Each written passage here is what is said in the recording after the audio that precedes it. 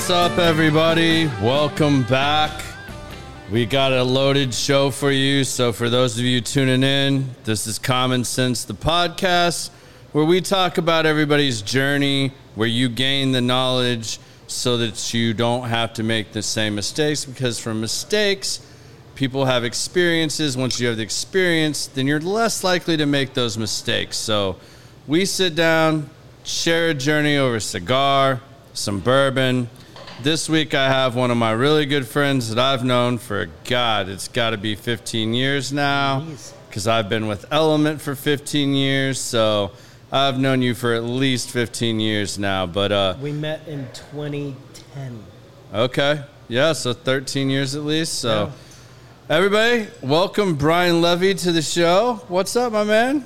Good to see you, man. Good to see you, man. Glad to have you on finally. Appreciate you having me on. Yeah, we've talked about this for a little while, but we weren't sure the world was ready for this yet. A little gun shy. I don't like talking about myself. I like talking about others. Yeah. But I'll do what I can.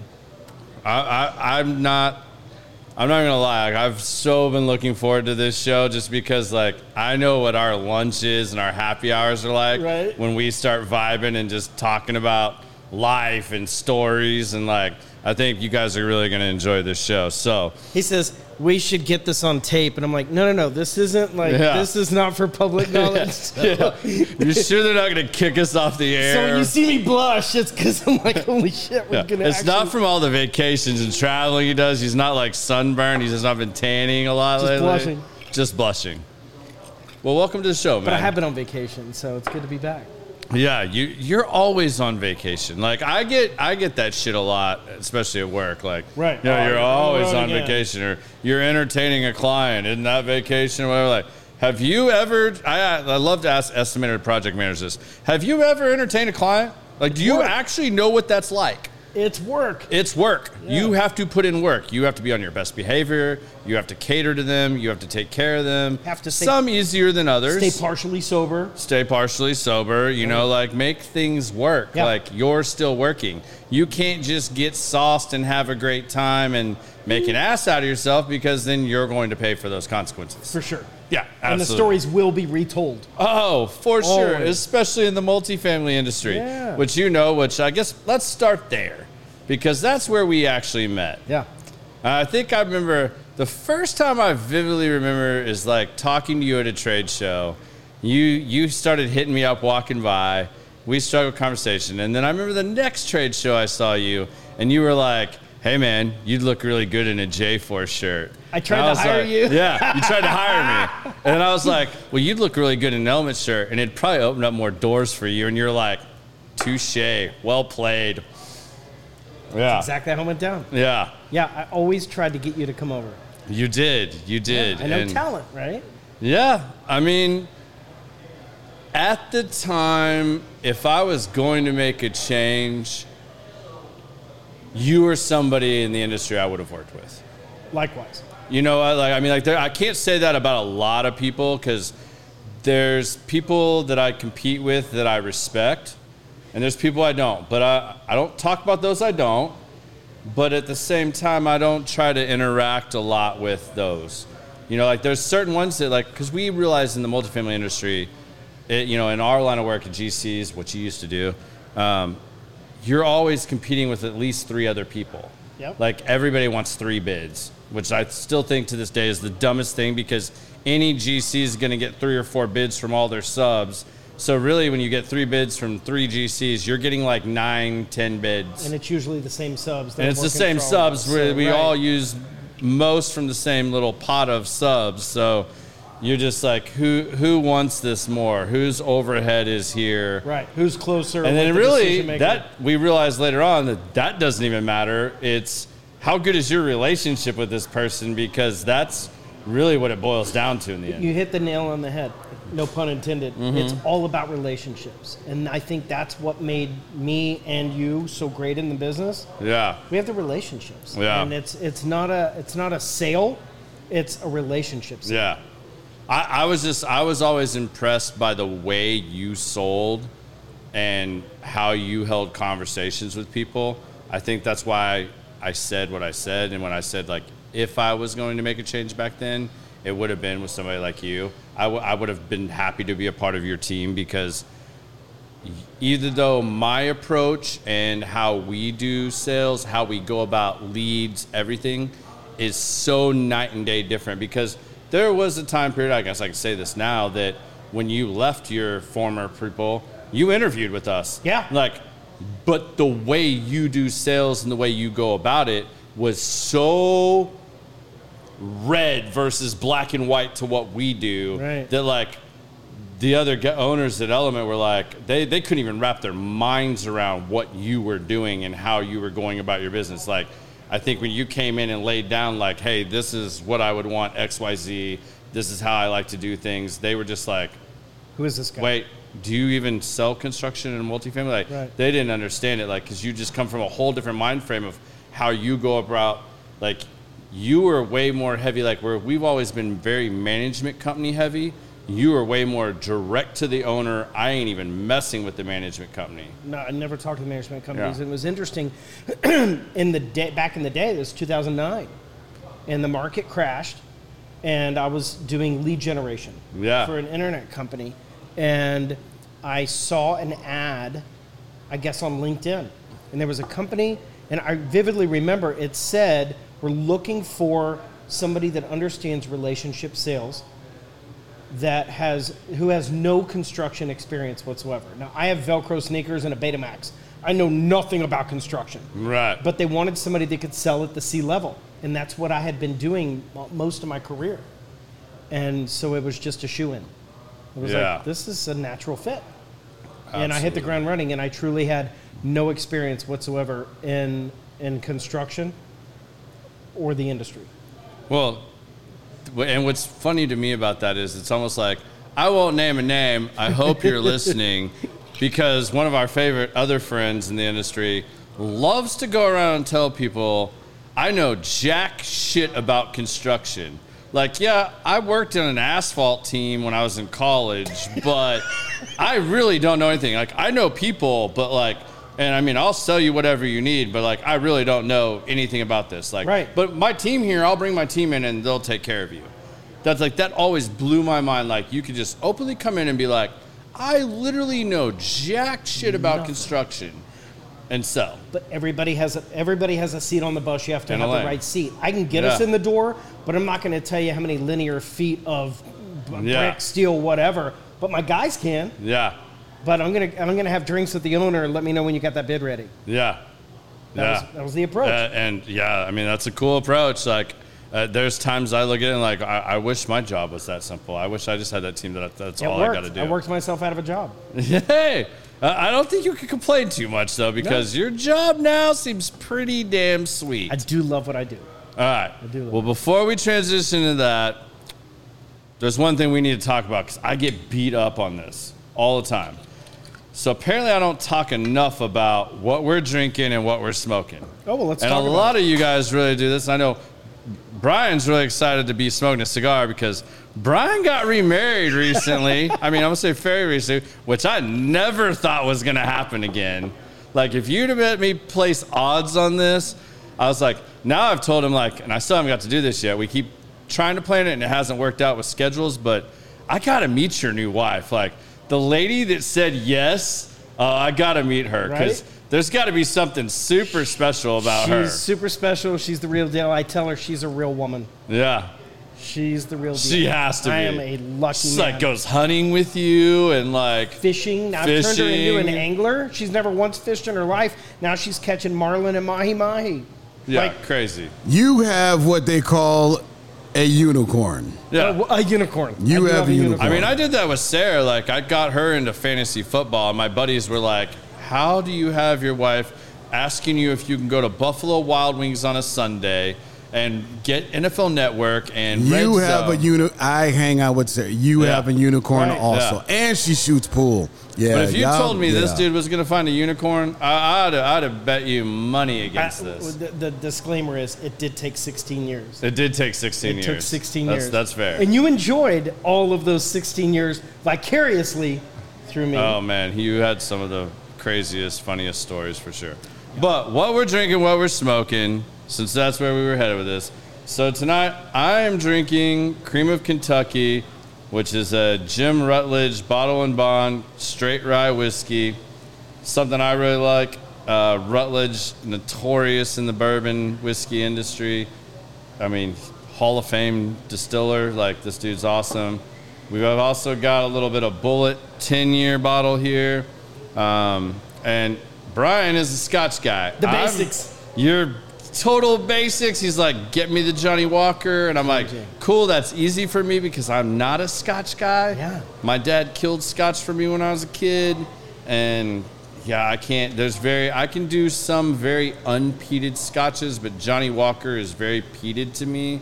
I can't touch that. Well, I feel the same about bourbon. So yeah. L'chaim. Yeah, cool. And then smoking-wise, he hasn't got to smoke a cigar in a while, so he said, get me something light, something creamy. So we went with the Portoro Terra Blanche for him. It's a cigar that I smoke regularly. It's really light, really creamy, pairs well with just about anything. I think it's a top-notch cigar. It's something you can get here at Industrial Cigar Company. It's here almost all the time. Do you drink coffee? I do drink coffee. Phenomenal. We got to get him another one. Have this with your first cup of coffee. I don't know if Sandy's going to let me back in the house after this one. But yeah, you might have to. Well, okay, show you the Febreze tricks and like the bounty So sheet if tricks. you don't do cigars normally, we have to take him through Cigar 101. Soon as you hit the door, go straight to the laundry room, strip butt ass naked, hit the shower, brush your teeth, then say hello. Then I'm in? All right. Yeah. Brush your tongue, too. I You told gotta get it Sandy all. the format, and I'm like, Scotch, bourbon, cigars, and she's like, you're doing a podcast, right? I'm like, yeah, well, it's different than mine. So, a little different than yours. Yeah, We're not on the WB or anything yet, you know. Yeah, we get down around here. Levy's a little famous here, you know, so we got to make sure we watch that. I'm smoking a Portoro as well. I'm just smoking the red label. It's a little more full-bodied, a little more flavor, a little more boldness to it. It's not peppery, but something else I enjoy. I've smoked a lot of the black label lately, so I just wanted to mix it up. So that's what I've got for now. I've also, just because these got back in the lounge, I thought I was really doing something cool, and I suggested this to Brandon, and I found some when I was in Hawaii. And when I told him, he was like, I'm smoking this right now. It just arrived at the lounge. Highly underrated cigar that I really like as well. The Herrera Esteli by Drew Estate. I don't smoke a lot of Drew Estate, but this Miami one, it's a lot more bold and a little more punch than what either of us are smoking. But paired with a nice rye or this one with coffee too is phenomenal. So that's the other one I've got sitting here for those of you wondering. So let's talk a little bit about what you're doing now, because you could probably explain this better than I can. You got so many divisions here that I got to try not to fumble this up. So Manchester Care, right? Like, is the umbrella. So Manchester Living is the umbrella. All right. That's the main company. Okay. And under that company, we have two divisions. Mm-hmm. And I'll just to dumb it down and keep it simple, you come to us or we go to you. Yep. So we have Manchester Care Homes, 4 boutique assisted living care homes in Dallas. What's a residential care home? People say, what does that mean? Imagine, everybody knows assisted living, right? I mean, we've all had some sort of family member or something that's had to be. Our concept is residential care, high level, very high touch care. So we have 4 care homes with 8 master bedrooms in each home. And I've seen these homes, like when he said these are nice homes, like they've bought estates, homes that are very well laid out, like in very nice neighborhoods that are like well kept, Preston Hollow type stuff. Because I mean, I know you and I shared some subs while you guys were doing different things for certain things. The care homes, actually, we bought homes. Yeah. Like we bought a fire, and then bring the home down to grade and build the home from scratch, because all of our homes, imagine a home in Preston Hollow with 8 bedrooms and 9 bathrooms. You're not going to renovate a house and throw in 9 bathrooms. You've got to build it from the ground up. Yeah, so you're buying the lot, basically. Basically buying the lot. In 2009, we built 2009 and 2010. We built 2 and 2, 4 homes with 8 master bedrooms and 9 bedrooms. Yeah. No, 8 bedrooms and 9 bathrooms. Each bedroom is an ensuite, bedroom, bathroom attached. Yeah. So if somebody, of course they can share a room if they're a couple, but we don't have any shared rooms. We don't have any Jack and Jill bathrooms. Most of the concepts for care homes in Dallas are old renovated homes with shared rooms and Jack and Jill bathrooms. It's a completely different concept than ours. Right. I say we're the Ritz-Carlton of elder care. Yeah. And if you guys know Brian, if he's involved in it, it's definitely at that level. Top notch. Top notch for sure. So you asked me how I got started. My grandmother was a resident in one of our care homes. Okay. And I knew nothing about it. I was actually in construction at the time. Yeah. And my kids and the owner's kids are friends. And we were at a Y Guides, Boy Scout camp out. And he looked at me and he says, I know you. And I said, no, you don't. And he said, yeah, I've seen you at Manchester. I'm like, oh my God, you do know me. How did you, he says, that's my house. I'm in the assisted living business. I'm like, oh my God. So he knew my grandmother better than he knew me. Right. And so we became friends, the owner and I. Yeah. And that was about the time that I was easing out of multifamily construction renovation. And he said, I was trying to figure out my next move. What am I going to do next? I love the industry, but I'm not with that company anymore. And he said, I'll back you. Let's go. Have an opportunity to someone that believes in me is hang out a shingle. Yeah. And so I started building my own company, doing the same thing, different clients, different everything. And we got going. And a couple of years into it, the assisted living company was doing really well, but the homes were full. And we had a family come to us and say, we want a room in this house, but you're full. Mom's still living in our living room. Can you send somebody to our house to take care of her until we can move into your house? Quickly realized that's a business in and of itself. Mm-hmm. Hence the we go to you. So we got licensed as what's now considered PAS, Personal Assistance Services, in the state of Texas. Okay. Got licensed as an agency to provide in-home care. That company, we're growing 30% every year. Every year. Yeah, I mean, it's booming. You have a very large of the baby boomers and stuff like huge, all getting to that age where now they need it. Their parents, if they're still around, definitely need it. And, that's right. And the market is like, there's not enough of what you guys actually do. There's not enough. Yeah. So you come to us or we go to you. And I'm a believer, if you can afford this, age in place. Stay home. Yeah. You don't need to go anywhere. We're going to have caregivers come to you. And so that's kind of my main focus these days, is to grow that division. We just opened an office in Fort Worth, soon to be San Antonio, Houston, and Austin. Awesome. And we're off and running. That's amazing, because like, and this is something I want to tell to anybody that's following that is in sales, how important it is to answer your phone. If you ever are with this guy, like, I can't believe, like, he legit, when I told him he had to put his phone on silent for the show, he almost had a panic attack. He's like, I don't even do this on airplanes. And that's a bold statement for him. Right. But like, I'm not kidding. This guy's phone rings non-stop. I mean, an average hour lunch for us, I bet you end up having to take 8 or 9 calls, minimum. And like, you can't afford not to, but like... Do you remember the other day I told you my analogy? Yeah, and this is awesome. Like, that's why I mentioned this, because I want you to share this, especially for all the salespeople that listen to this, because sometimes in sales, like, it is so important that you take that call one way or another to step out. And having the art of being able to do that, even when you're in a meeting or a lunch meeting. Fishing boat. Or a fishing boat. First of all, I'm excited my phone's ringing. No one's invited me to lunch. They're calling because they're in crisis mode, right? Mm-hmm. But I told you this story, and I'll share it with your audience here. When my phone rings, it's kind of like, for elder care purposes, it's kind of like somebody that needs a plumber. They're in crisis mode because the toilet's overflowing, They're going to call plumbers until someone answers. Yeah. Well, it's the same thing with elder care. They're just going through the list because they don't know who to call. Yeah. And oftentimes I get, hello, is this a real person? Whether it's Sunday morning at 8:30 or Tuesday night at 9:30. Yeah. Hello? And I answer my phone. I was in a meeting with our boss, my CEO, a couple weeks ago, and he knows how I am with my phone. You know, I'm looking at him and I'm looking at the phone. I'm like, oh my God, oh shit, what do I do? And he was watching me. He's like, what are you going to do? And I said, hold on a minute. I answered the phone. Gentleman told me what he was calling about. And I said, let me tell you something. I'm almost out of a meeting. Can I have 15 minutes? I'll call you right back. And I looked at the timestamp. 13 minutes later, I called him back.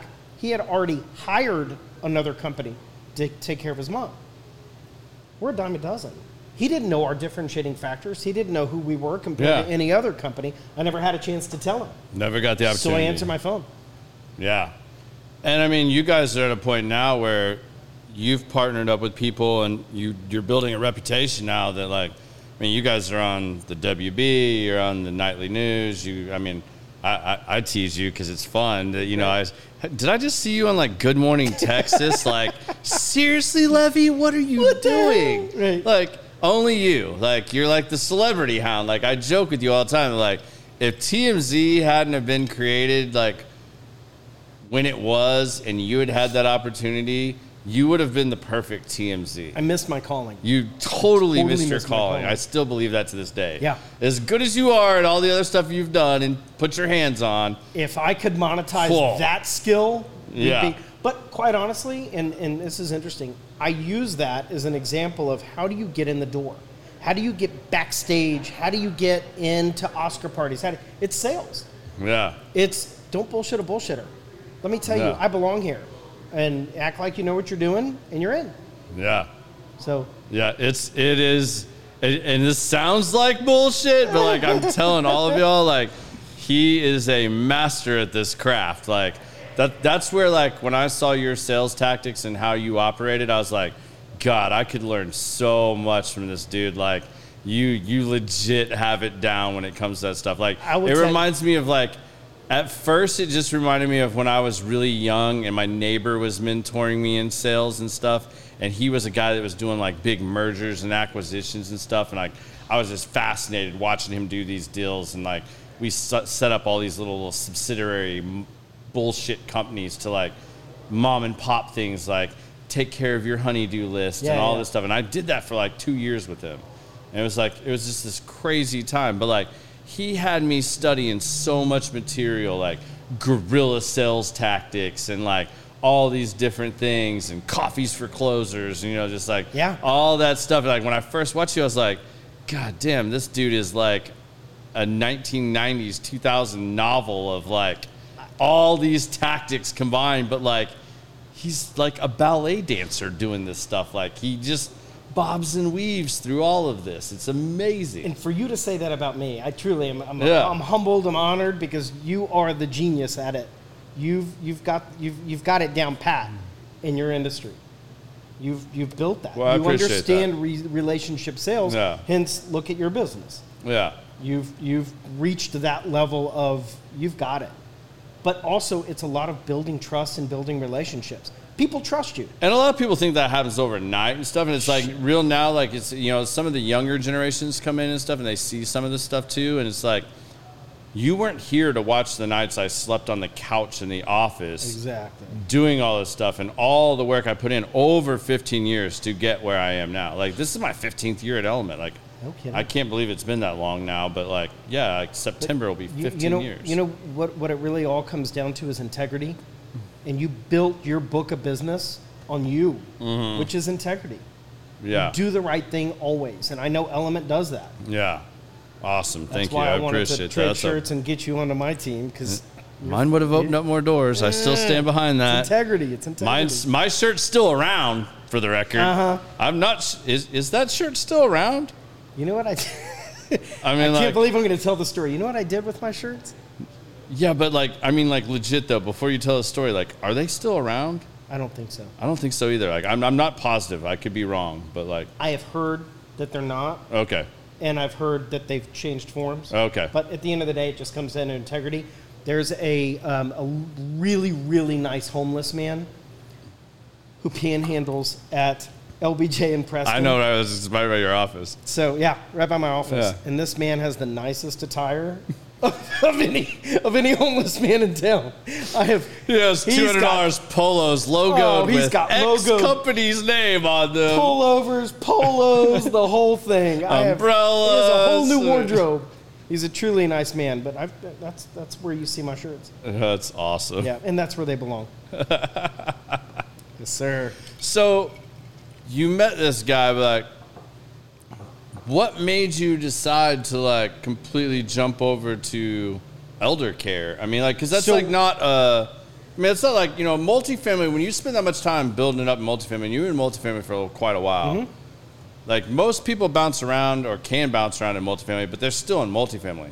You completely exited, left field. Like you're like out, I'm doing this now. Like what made you jump to elder care and find a passion with that? Because like, I know you have to passionately believe in something to sell it. Like you're like me, like if I don't believe in the product we're putting out there, like I can't sell that. Like if all my project managers sucked, I mean, because essentially I'm selling my project managers services. I'm selling them managing jobs that my clients don't have the time to manage or run themselves, or don't have all the resources to pull in to do it. So if their product sucks and I don't believe in it, how the hell can you sell that? Right. So like, where did you find the passion, or how did you find this passion for elder care? Was it the experience with your grandmother, or how did that transition? I'll tell you straight out. First of all, I knew nothing about elder care whatsoever, other than the fact that I officed with my business partner that I was business partner in construction for 4210. Yeah. And so I heard everything. And, you know, there's some pretty crazy stories in elder care. I mean, it's a sitcom waiting to happen. Right. And, you know, neither of us were having fun in it. And he's an entrepreneur. And mark that down right now, though. I'm telling you, there will be a sitcom, and he's probably going to be behind that at some point. Like, so, I want that on the record that I'm calling it out now. We, about a year ago, actually had a TV movie producer come in, who's a friend of mine, come in to talk to us about doing a sitcom, because I'm telling you, I told you. My day-to-day, we laugh about it. We're like, okay, here's chapter 4. Yeah. Here's the next episode. I mean, there's just absolutely crazy stories, and we can get into some of those later. I'm sure your audience will be amused. But I've always said I want to be so passionate about what I do that I don't feel like it's work. And I hated renovations so much. The subcontractors and just the bullshit. The babysitting. That I really did. I wanted out. But I didn't really know where to go or what to do. And, you know, kudos to my CEO and my dear friend Adam. He walked to my office one day and he goes, you know what? We just started this new division and I really need you over here to do this. And I didn't blink. I'm like, great. How do we make this happen? Get me out of this. And soon thereafter, shut down 4210 and off and running with Cambridge. Yeah. And I mean, I literally remember the day he walked in my office and just started going through the lexicon of elder care terms and acronyms. And I mean, I just writing frantically, and slowly learned not just the business, but who's who in the business. Yeah. And it snowballed from there. I mean, it was sad for me when 4210 shut down too, because you and I, like, even though technically we were competitors, we networked so much and so well. It was like, golf tournaments, hey, what traveling. do you need? Like, hey, bro, I need this. Like, well, shit, I don't have a wood flooring guy. Like, hey, here's my guy. Call this dude. Here's 3 names. Hey, I'm hurting for an estimator right now. Or, hey, man, like, this job is totally not my cup of tea. I'm too busy. I can't take this on, but I don't want to just hand it off to anybody.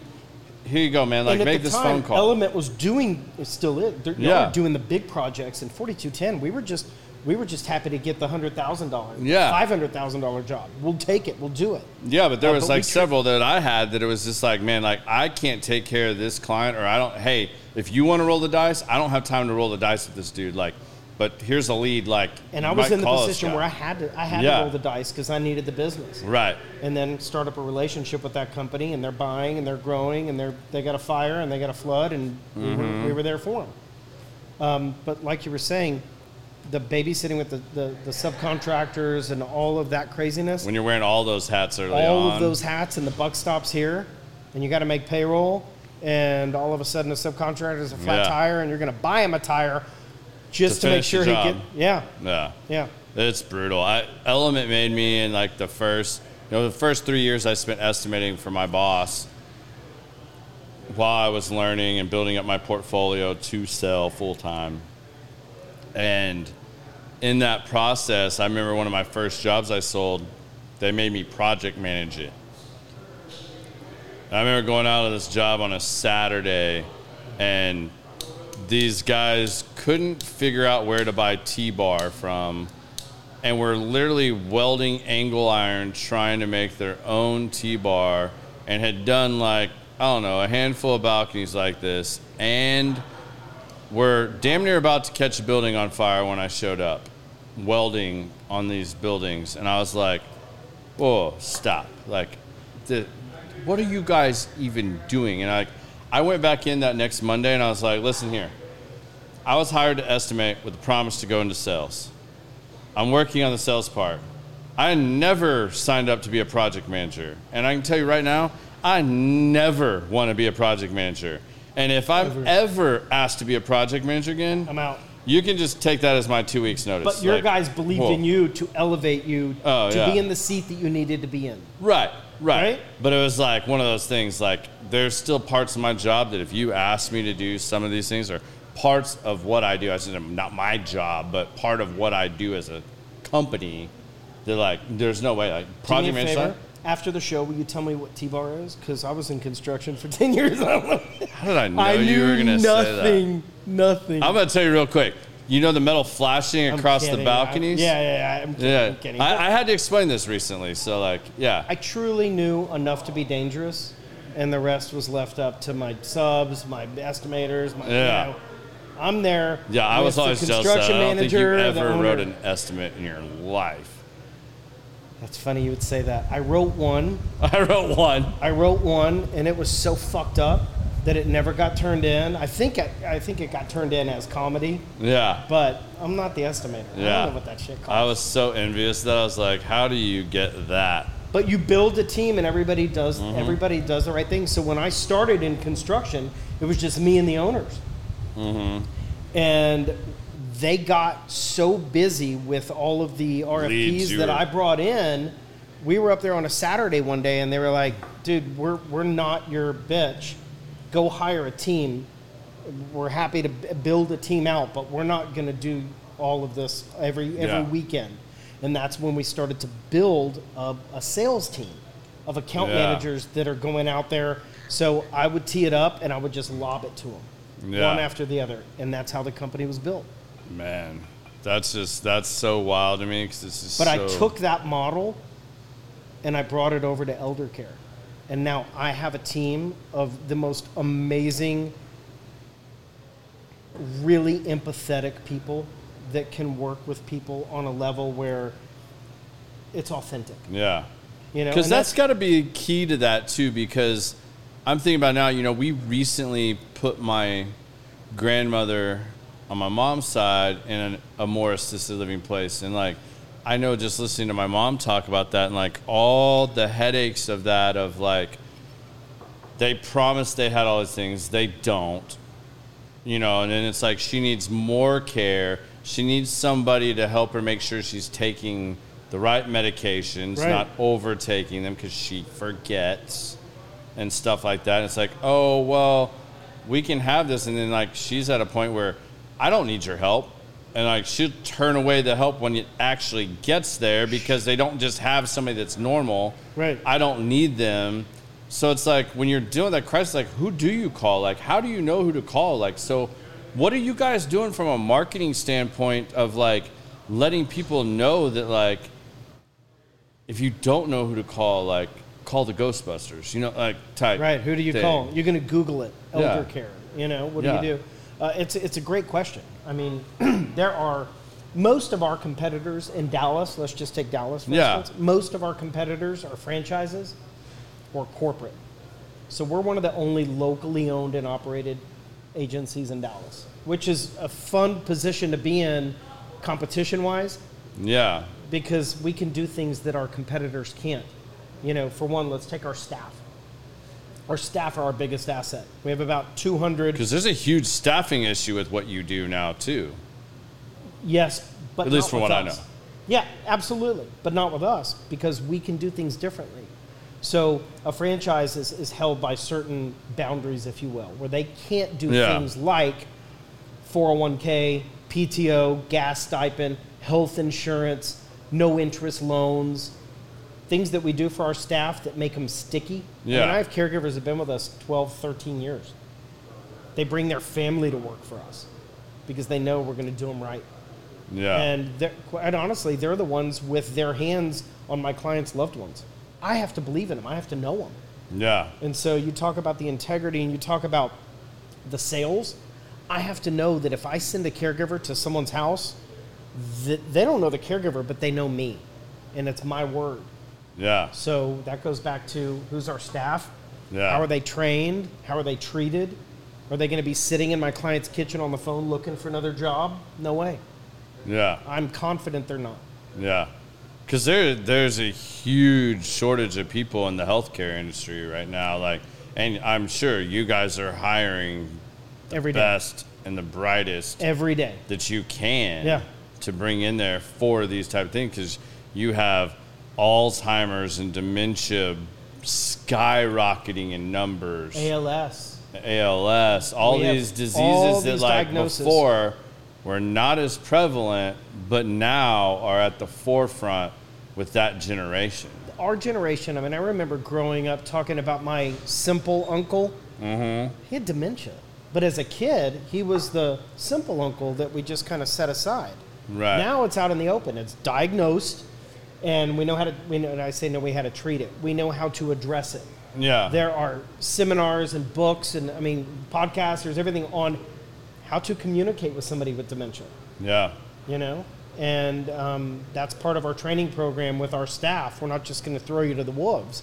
We're going to train you on how to address whatever situation it is, whether it's the machinery that goes along with ALS or just communicating with somebody with dementia. It's a skill. You got to train it. Yeah.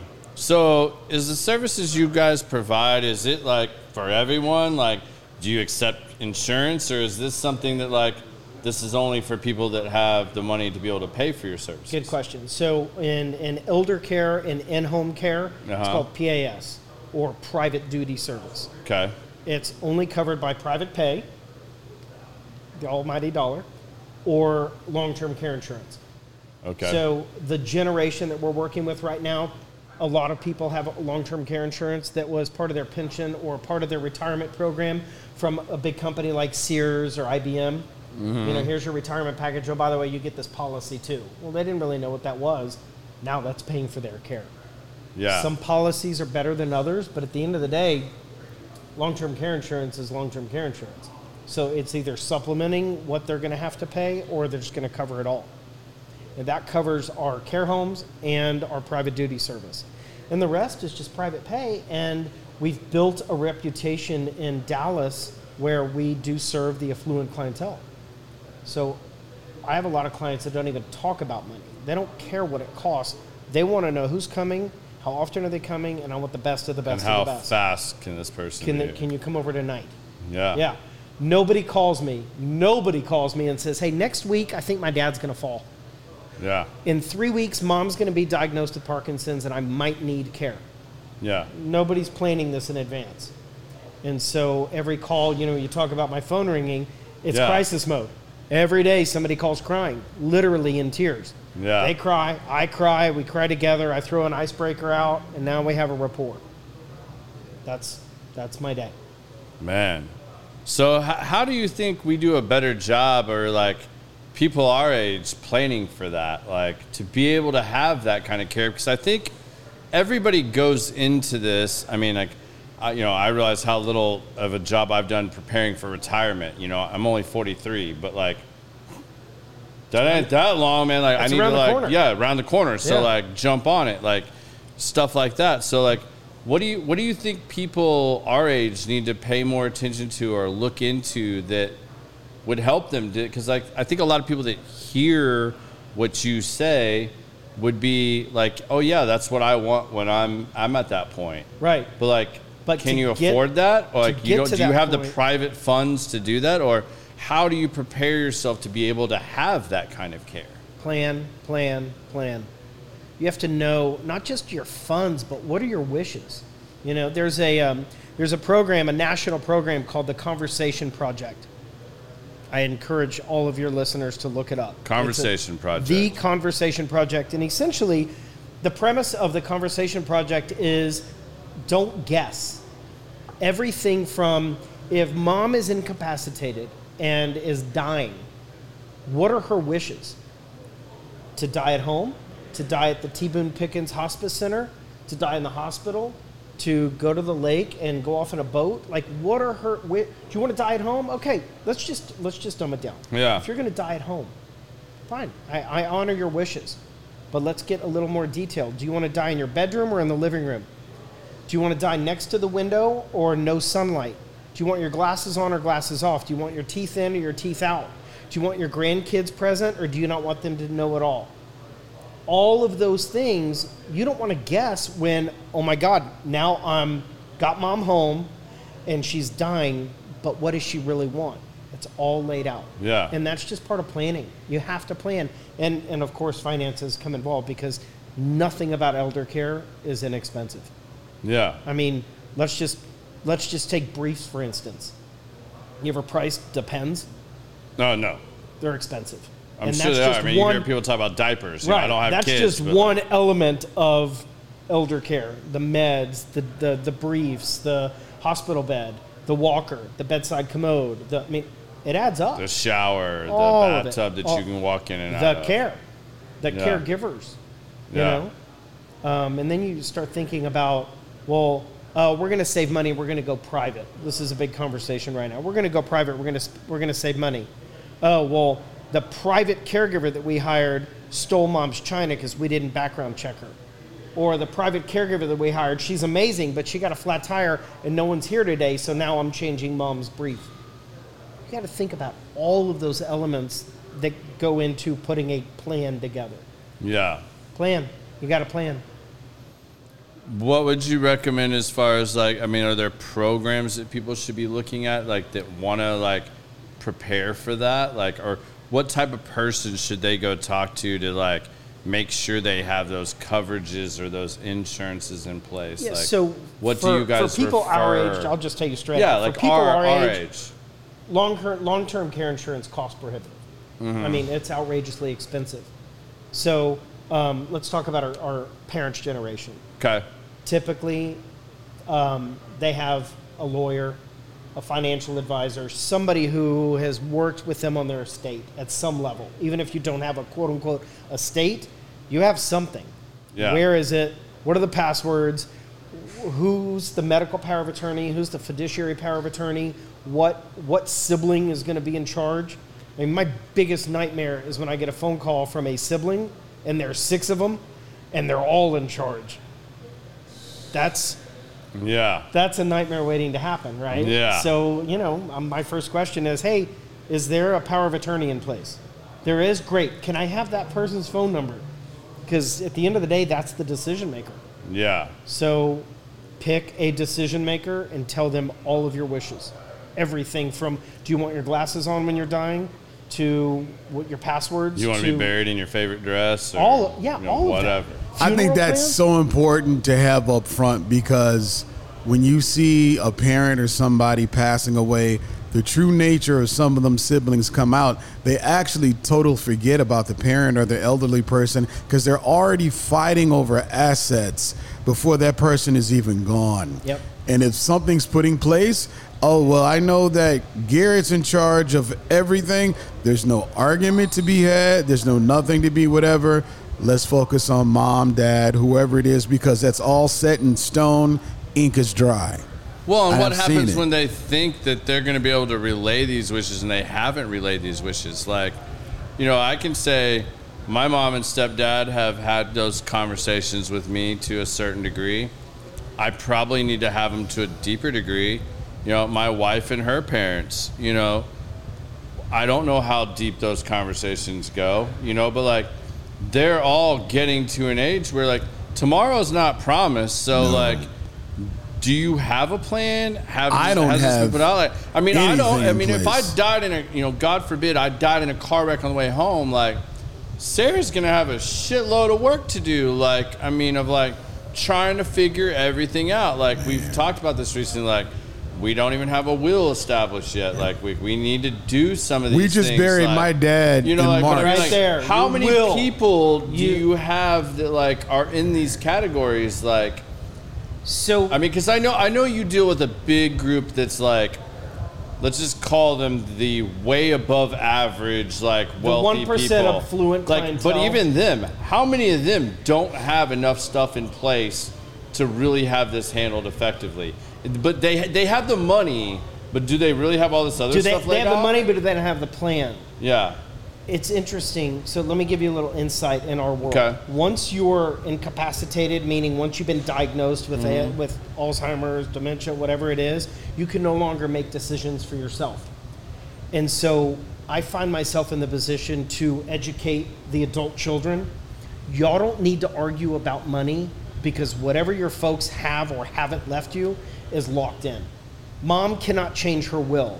And I had this conversation not long ago. I had a resident in one of our care homes, and we were talking to her about hospice and trying to explain to her the benefits of hospice. You pay into Medicare your whole life. Yeah. At some point, it's now your turn to get back, right? Yeah. Hospice pays for everything from a bed, hospital bed, to a bedside table, to medications, not all meds, but most meds, to briefs. I mean, all that's expensive, right?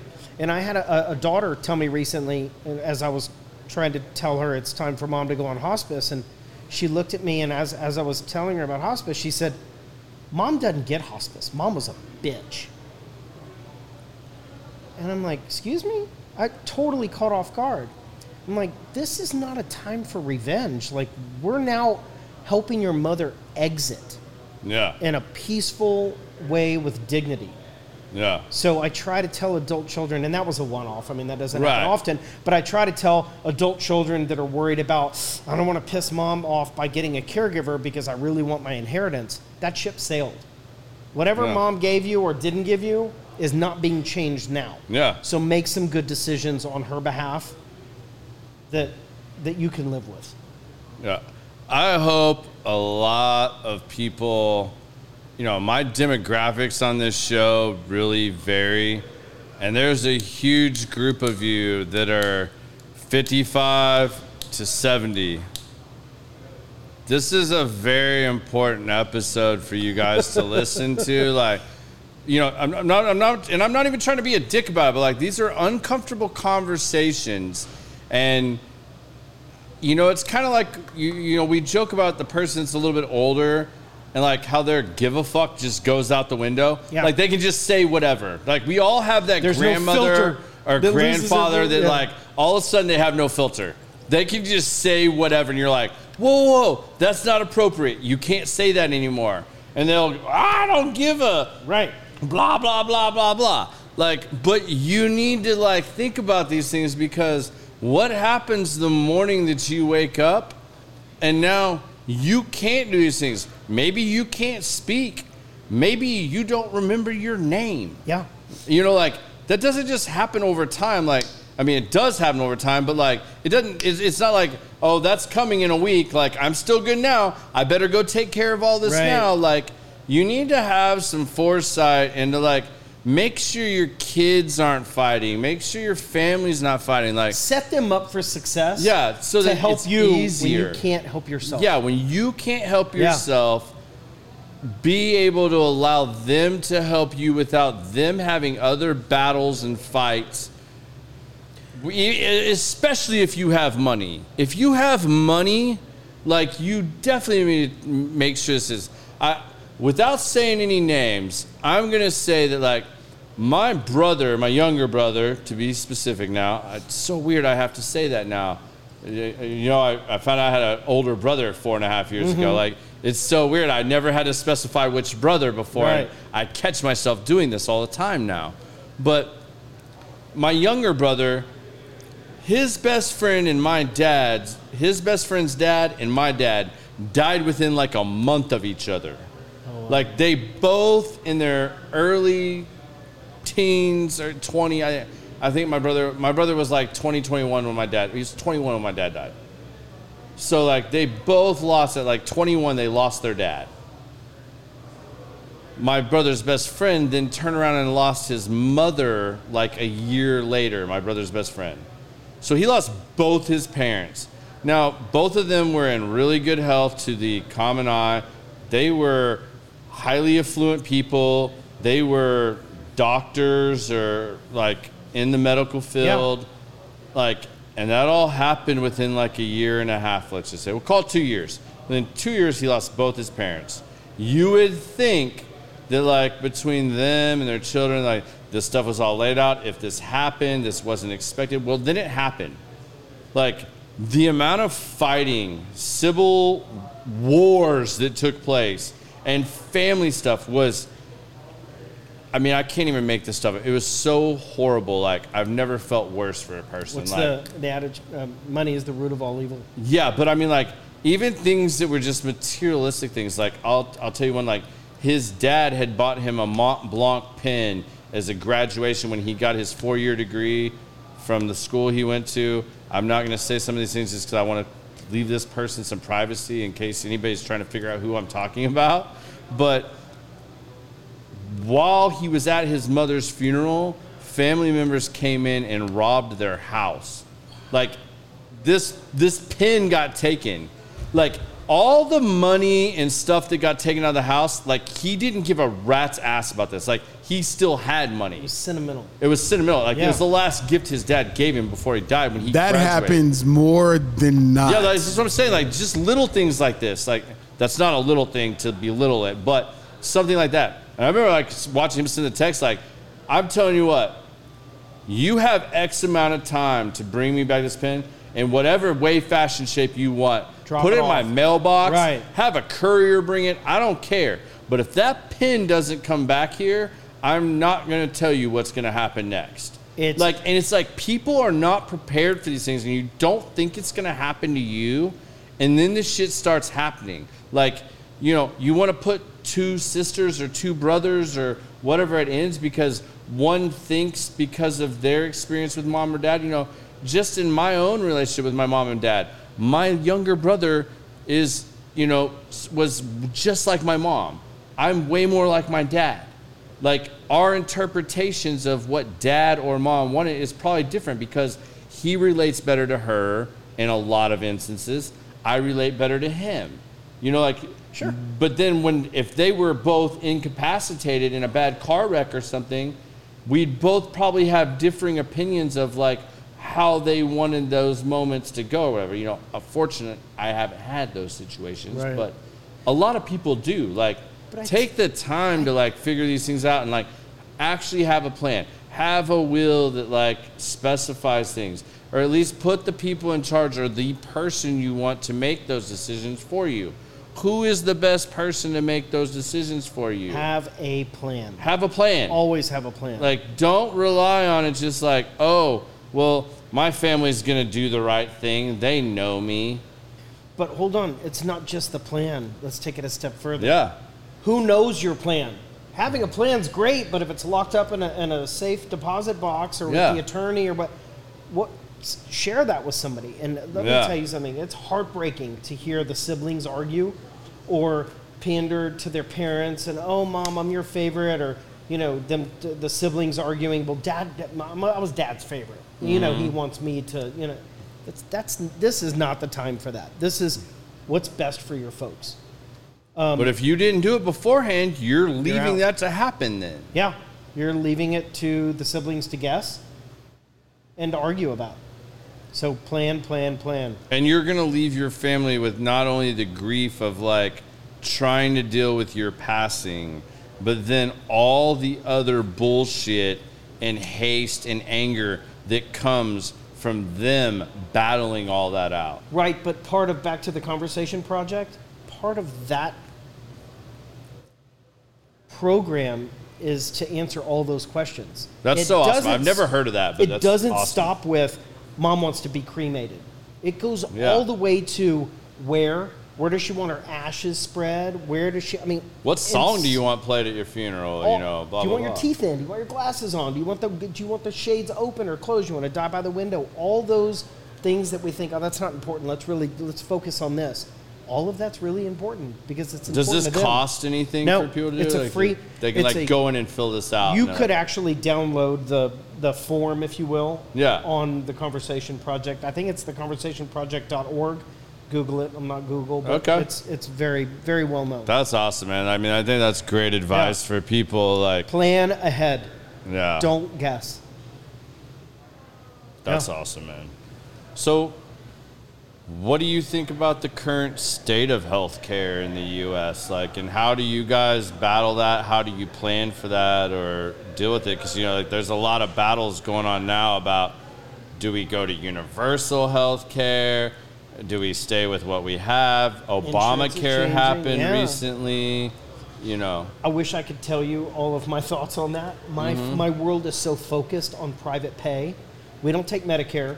We don't take Medicaid. Yeah. We don't do any of that. I will tell you just from my minimal knowledge of it, it's not pretty. Yeah. And when people call me and they're like, Mom, we're on Medicare. Like, my first comment is, there's a place for everybody. Mom's not going to be homeless, but she's not going to be at Manchester. She's going to be in a shared room with a curtain down the middle, with 25 to 1 ratio, with untrained staff. I tease mine all the time, telling her I'm going to put her on one of those cruise ships that they do for retired people, where they can just sail and hey, they'll come check on you in your room and stuff. I'm sure that goes. You're going to travel the world, Mom. Right, and there she is on her wheel going, right? What did that motherfucker say? Right. Yeah, she's on vacation and I think they're in the Smoky Mountains right now. So she's probably watches. She's probably gonna start commenting here in a little bit like, this asshole. We're changing this all right now. Right. I'm going to the page right now and filling this out. It is not pretty, but at least it's something. This is America. We do not take care of our people. We don't take care of our veterans. No, we don't take care of our elderly. It's horrible.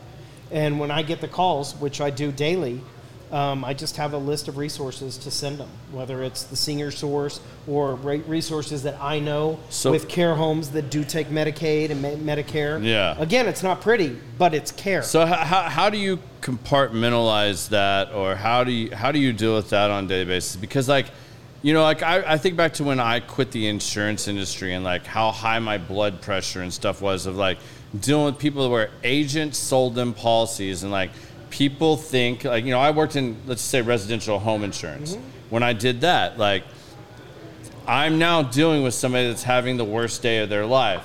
Their house burnt down. Their house was destroyed. They had a flood. They, whatever the case be. And they're like, but I bought insurance.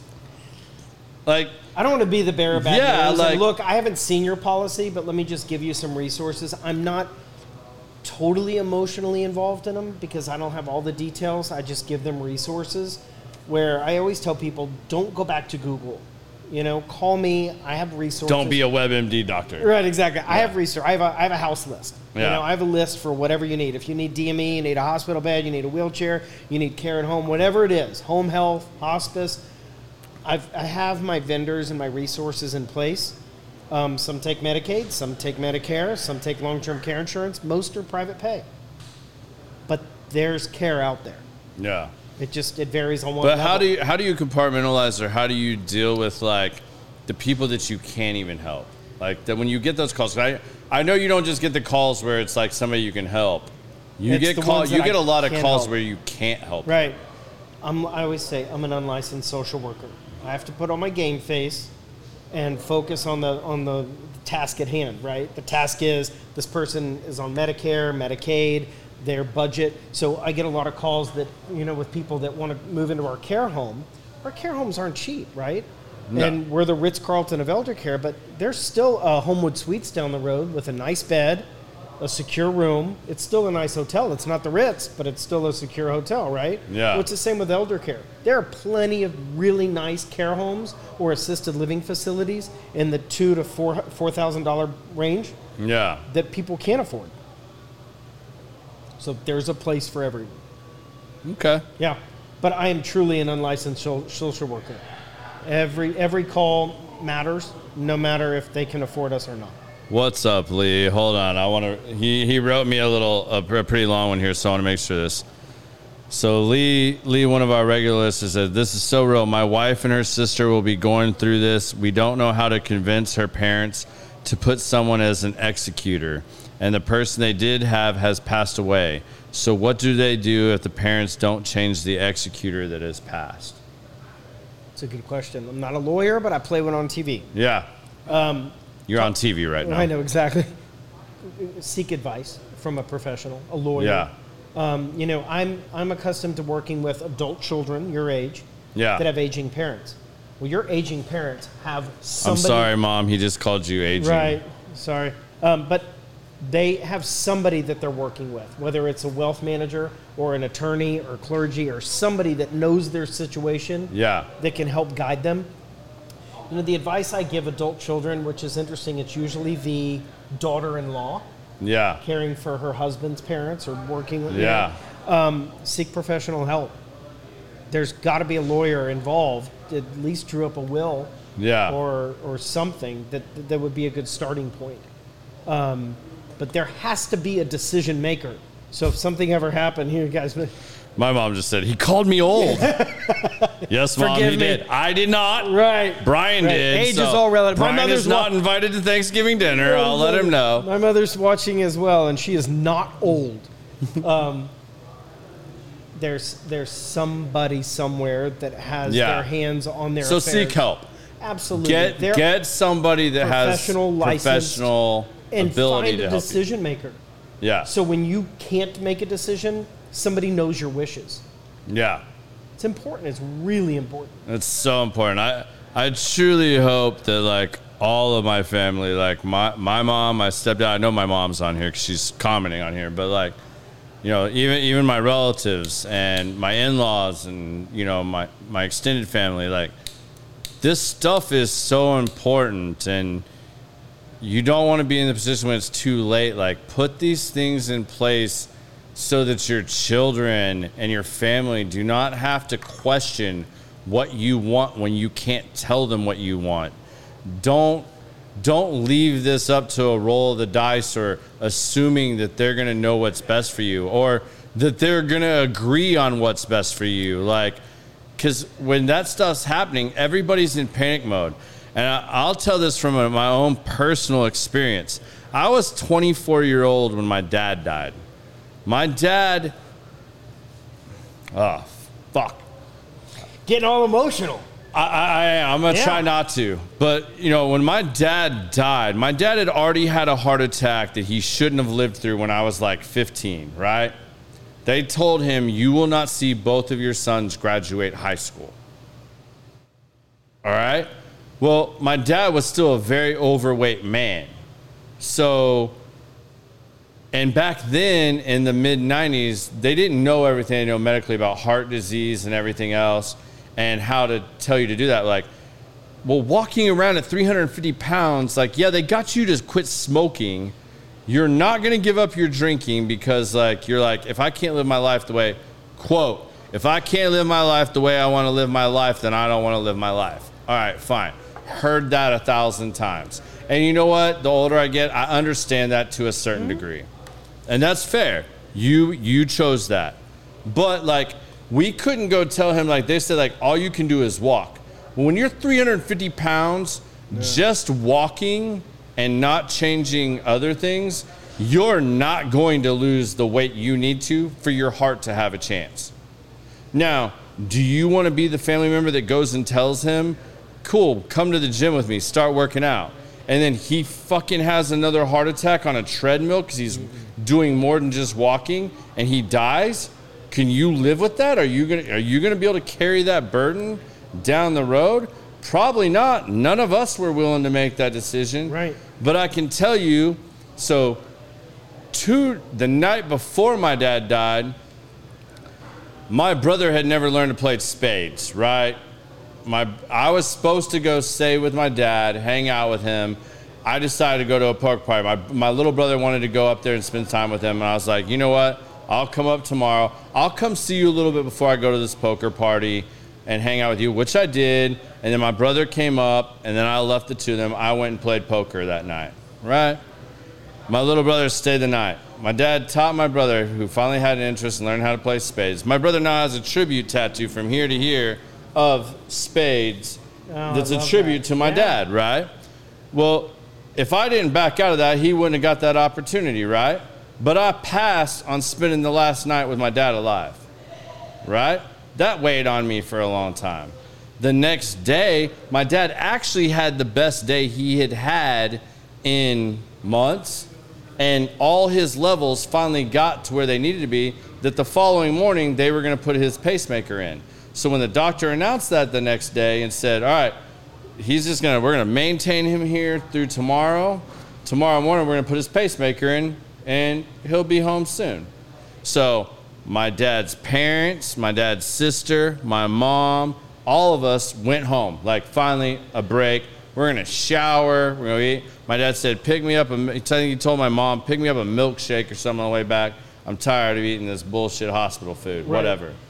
I'm at home showering, going to go see him to go play poker. I'm going to go see him before I leave. My brother just stayed the night before with him. I'm going to go see him for a little bit. I get the call driving up there that he's passing. First person there. They worked on my dad for 30, 45 minutes. I'm the one that finally had to say to my mom, his parents, and my aunt, and my brother, hey, he's been brain dead for like 45 minutes. Let him go. All they're doing is pumping him full of drugs, and even if he comes back, he ain't going to be the same. Right. And we all know he said, if I can't live my life the way I want to live my life, I don't want to live my life the way. I don't want to be a vegetable. If I can't at least live my life this way, I don't want to live. And I had to raise my hand and say that. Mm-hmm. Don't make your child say shit like that. That fucked with me for years. Has to. That weighed on me so bad. And we all did. Everybody agreed with me because they knew I was right. They knew those wishes. But not everybody's family is going to do that. And I've watched that happen. So, make sure your wishes are known, like we've been talking about. Make sure there's a plan when you're at that point. Because like I said, he had his best day. He was getting a pacemaker that supposedly would have made everything right the next day. But it was his time. Mm-hmm. He didn't know it was his time. It was his time. He didn't have time to say, oh, I want X, Y, Z, blah, blah, blah, blah, blah. Here you go. But I had to step up and say that at that point in time. I don't regret it because it was the right decision. Right. But at 24 years old, you don't want to be the it took me a lot of time to come to that. And I had to tell that to his parents, man. I had to look my grandfather and my nana in the eye and my mom and my little brother and say that. You know how hard that was? That was super tough. Yeah. I just don't want to see people have to go through that. Have a little bit of I know these are tough. I hate talking about death and the what if. I'm always the optimist. Mm-hmm. I'm always don't bring that negative shit around me. I don't want to ponder on negative. Let's talk about what we can do. What can we change? What can we work on? We're giving you guys great advice here of somebody that deals with this day in and day out. Make sure you have a plan. Put these things in process. Have no regrets. Yeah, because you don't want to. Today is the day. If you whatever you want to say, tomorrow's no guarantee, and it's so cliche, and it's so you're living your life. Tomorrow's no guarantee. My path, when I was 14, my father died. Yeah, he took his own life. 4 months later, my grandfather drowned in a boating accident that I was supposed to be on. Oh. Just like you, I didn't go on that fishing trip because I had a party to go to. I was 14. Yeah, I was 14. I had a party to go to. Yeah. So the guilt I felt, I could have been there to save him. I know how to swim. He didn't. Yeah. You can't have guilt. Yeah. You just have to know. Eliminate Everything this. happens for the reason, but don't wait till tomorrow to tell mom, dad, grandma, grandpa, whatever you think, whatever you feel. I love you. Yeah. I'm sorry, whatever it is. Because tomorrow truly is no guarantee. Yeah. I mean, if my wife doesn't play Careless Whisper and boombox it outside when I'm dead, like, I'm going to be mad. Like, Right. I've joked about that long enough. That, like, it's our Deadpool joke. But I mean, like, seriously though, like, there's so many things that people can do. Like, there's nothing more I've hated, and I've seen it happen too many times where, like, people's families go to war when somebody that's close to them dies. Your immediate family. Like, family is so important, and then when it happens, it's like, well, why did that happen? You allowed that to happen. Like, you know what? But they're not here to hear you bitch about it, right, or to see the aftermath. So I'm just asking that if you have children or you have these things, like, or you have a family, don't leave it up to whatever, or that it's just going to work its way out. Have the difficult conversation. Plan it out a little bit, because, like, in the end, that's what's going to happen. You thought the little family fights that were like small little feuds and everybody's family has shit, you thought that was small and mediocre when you were like perfectly healthy and like shit was going good? Wait till the shit hits the fan or you die. Right. It's all going to get magnified and be way worse. So do yourself some good now. I have sat in family meetings, whether it's a one-bedroom apartment in Garland with 6 siblings or a 20,000 square foot Preston Hollow with 4 siblings. It doesn't matter. It doesn't matter how much money there is. I mean, I have seen vases fly. I've seen F-bombs. I've seen and heard it all. Yeah, I'm sure. Why? What's the reason when you know you can plan ahead and save everybody a headache, a heartache, and you don't need to guess. Even if they don't agree with you, like, right. What if somebody doesn't want to be, like, the family has a tradition of being buried in this cemetery? What if you didn't want to be buried there? Who knows that? You want to be cremated. You want your ashes spread on a family plot. You don't care. You want your 2 sons to use your ashes and get a tattoo. Joke, Mom. Whatever it is. Yeah, I mean, whatever it is. I had a client whose the joke was that his dad wanted to be cremated and flushed. Yeah. And so he had to explain to their family, Dad was joking. We are not flushing his. Yeah. Yeah. But I mean, like, that stuff's real. But when you make your wishes known, there's no guessing, so there's no fighting, there's no arguing, and quite honestly, your wishes are honored. So plan ahead. Isn't that what you want in the end? Of course that's what you want. Like, you just want it to be the way you want it. Like, I don't want a funeral. I'll say this on this podcast so people know. I don't want a funeral. I want people to come and celebrate my life. Like, I want to be cremated. I want my loved ones, my wife, whoever is still around, to be able to spread my ashes. Do with them as you please. You want a tattoo with it? Get it. Go for it. That's cool. But TJ, not just an idea. No, I'm not just kidding. just do you want to be cremated, but you have to go a step further. Where do you want your ashes spread? That's the big thing is, don't stop there. Right. Like, there's so far that this can go, but I'm just saying, like, so many details past that. like, but people don't want to have those conversations. Nobody wants to sit and think about death. I mean, at least I don't. I mean, I'm sure there's some really morbid people and some people that have a different comfort level with death. I don't. Like, I don't want to sit and talk about this. Like, it's very morbid. That's very Debbie Downer. Like, that's not, but there's a productive way to do it. And if you're doing it for the right reasons, like, at least do it for your loved ones. But look at pre-death, up to death. Mm-hmm. It starts with a diagnosis. Let's take the keys away. Well, there's family fight number 1. Yeah. Oh, that's Dad's independence. He can drive to the grocery store. He's fine. He's fine. Most accidents happen within 5-mile radius of your house. Yeah. Do you want that to be your legacy? Yeah. Killing the little kid that ran across the street to get the ball? Mom, Dad? Or legally, like drive? What you said earlier that I think is a very important point. If you wait till the diagnosis, there are some diagnoses that once that diagnosis is out, that ship sailed. Your ship is gone. Yep. Like, you can no longer call your attorney friend and go, I just got diagnosed with blah, blah, blah. I now want you to write my will because now I know that the writing's on the wall. Mm-hmm. If you wait until the writing is on the wall, you are effed. It's too late. Yeah. Like, legally, if that's challenged in the court of law, you did that after the fact, and you have now already had a diagnosis that deems that not legally binding. Correct? True. But the problem is people think, oh, I don't have an estate. I don't have money. I don't need to call a lawyer and do all this. Yeah. Money or not, you still have wishes, personal wishes. Yeah.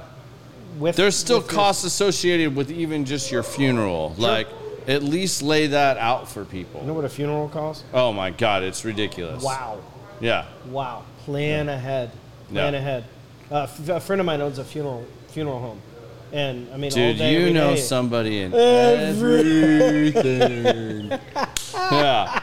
Yeah. All right, well, let's talk about that. Like, let's get off the, like, being, like, all serious and, like, downer stuff. Like, let's talk about some fun stuff now. All right, let's talk some fun stuff. Like I know you have, like crazy stories. Like, a car blew up in your parking lot at work today. Like, that's the type of conversation that when I, like, hang out with you, you're like, you're never going to believe what happened. I'm like, with you, you're damn right. Like, I'm absolutely not going to believe what you're about to tell me, because to anybody else, this would sound like you made it up. But, like, I actually know you, and, like, this shit happens around you all the time. Just like I'm like, hey, Brian, did you hear Prince died today? And you send me a picture of you hanging out with Prince. And I'm like, well, that's really cool. Like, hey, Bob Dylan wrote this song. Right. Like, I ran into him at the Uncle coffee Bob. bar. Like, here, Right. Uncle Bob, here, he hooked me up. It's a game. Who can you get to? Who can you get to? You're 1 degree of separation from everyone. You play the Kevin Bacon game all the time. I play the Kevin Bacon game. Why have I never put that together, like, that you do that all the time? All the time. That is the perfect The funny thing is, description of you. I heard an interview with Kevin Bacon, and he pretend, when the family comes, for dinner at his house, he says, you want to play the Kevin Bacon game? And they're like, come on, Dad, Uncle Kevin, whatever. And he's like, let's just play it, whatever. Yeah. But I love the Kevin Bacon game. You're 1 degree of separation. But it goes back to sales. It's relationship sales. Yeah. Who can you get to? Yeah. Whether it's the owner of an apartment complex, the doctor who is the doctor for the billionaire who just got diagnosed with Alzheimer's and needs care, I want him to call me. Yeah. 1 degree of separation. And it's true. Yeah. It's true. Yeah. Is your mom still commenting? I mean, my wife and my mom are going back. My mom said, haha, not my ashes. I got a special tattoo planned for those, Mom. Right. Just kidding. Hey, I had a client die, and he had no power of attorney, no family. He had a traumatic brain injury. This is not violating HIPAA because you don't know his name. Yeah. But I will tell you, I was his next of kin, and I didn't know this guy. So here I am making funeral arrangements for a gentleman I barely knew. How'd you find out? Did he die? No, next to kin. Like, he had none. And so how do you end up being next of kin? I say next of kin.